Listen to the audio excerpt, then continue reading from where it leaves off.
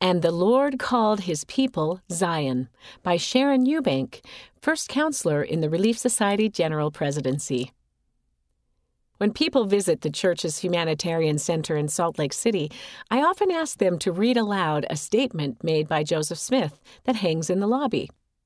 A member of the church is to feed the hungry, to clothe the naked, to provide for the widow, to dry up the tear of the orphan, to comfort the afflicted, whether in this church or in any other, or in no church at all, wherever he finds them. The statement was made at a time when the church was severely in debt. Leaders were settling converts into a new country, and the Nauvoo Temple was under construction. How could the prophet Joseph possibly consider providing for the poor in this church, let alone any other? But even under those dire circumstances, Joseph understood that the care of those in need must always be a central focus of the Lord's covenant people.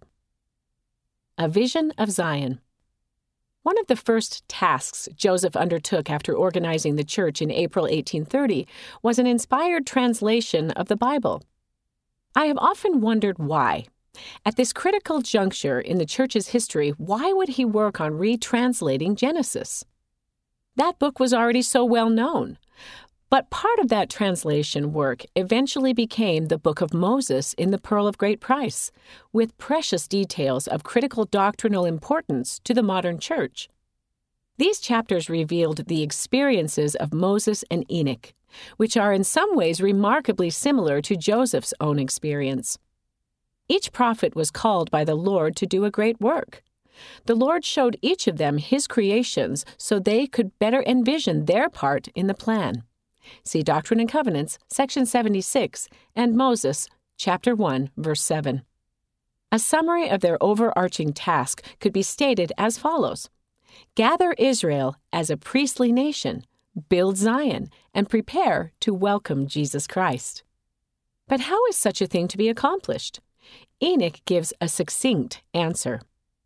And the Lord called His people Zion, because they were of one heart and one mind, and dwelt in righteousness, and there was no poor among them. Moses chapter 7, verse 18, emphasis added.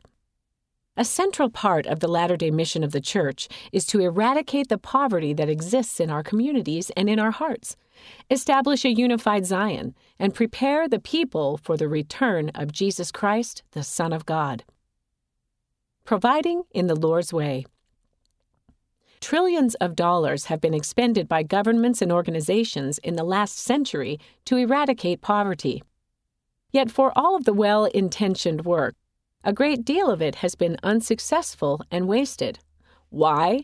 Because it inadvertently created dependency instead of ability.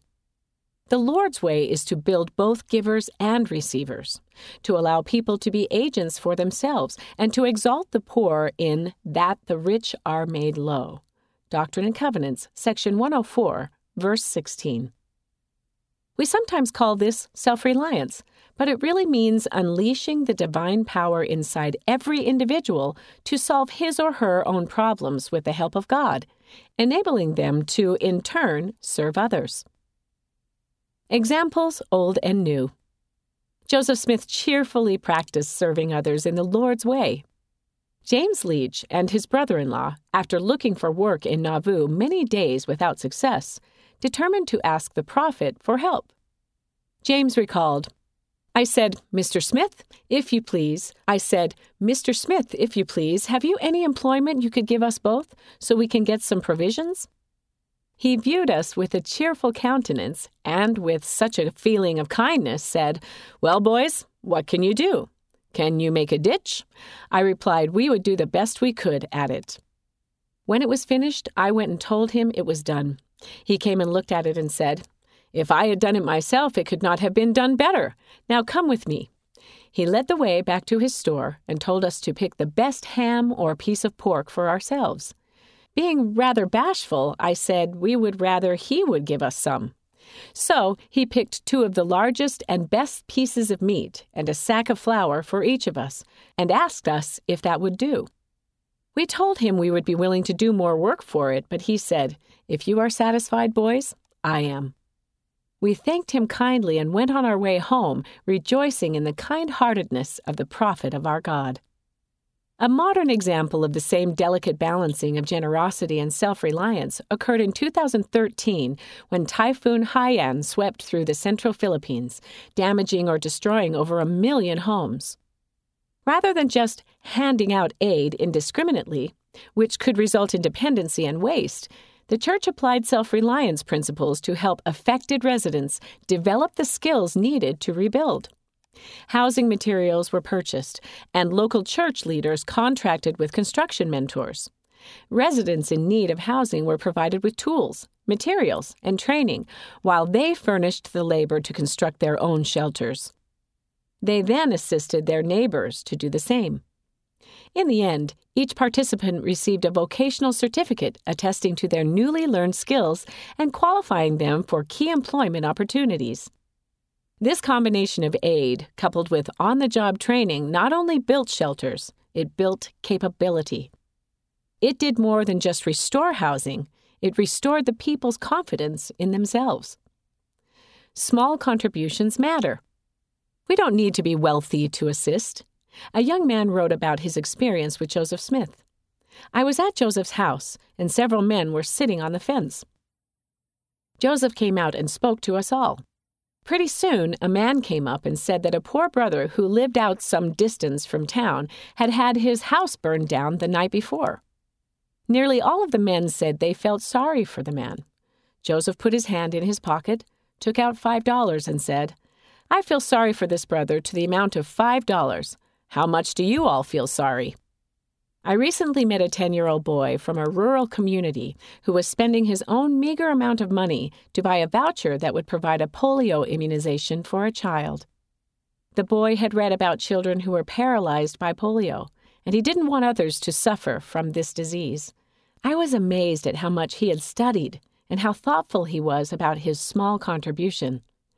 Clearly, each of us has something to give, regardless of our circumstances, and the true significance of our contribution cannot be measured solely by its monetary value.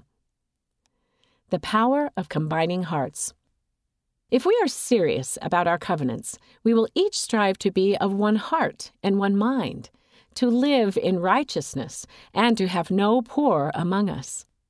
This will knit our hearts together and help to reduce the inequities in the world. But there is an even greater power when people of the covenant combine their efforts. Families, quorums, relief society, young women classes, and stakes can organize to address specific needs in their communities to tremendous effect. The Church's humanitarian organization, Latter-day Saint Charities, combines many small efforts to aid people in emergencies around the world. Members of the church generously contribute time, money, and expertise. Most of these contributions are modest, a small monetary donation or a few hours of volunteering. This becomes a modern parallel to the widow's mite. See Mark chapter 12, verses 41 through 44. These seemingly minor contributions show the world what widows and farmers and 10-year-old boys can do when they pool their resources and then ask the Lord to add his increase. See 1 Corinthians chapter 3, verse 6. We have come a long way since the early days of the church in building the conditions for Zion, but there is much yet to do. May God bless each of us to seek out those in need and do what we can to alleviate their burdens and strengthen their capacity. And may He always bless His church to coordinate and magnify the individual efforts of its members, and thereby fulfill the prophetic charge to build Zion, to be of one heart and one mind, dwell in righteousness, and strive to have no poor among us, until the Savior comes again. End of the article, And the Lord Called His People Zion. Read by Shauna Thompson.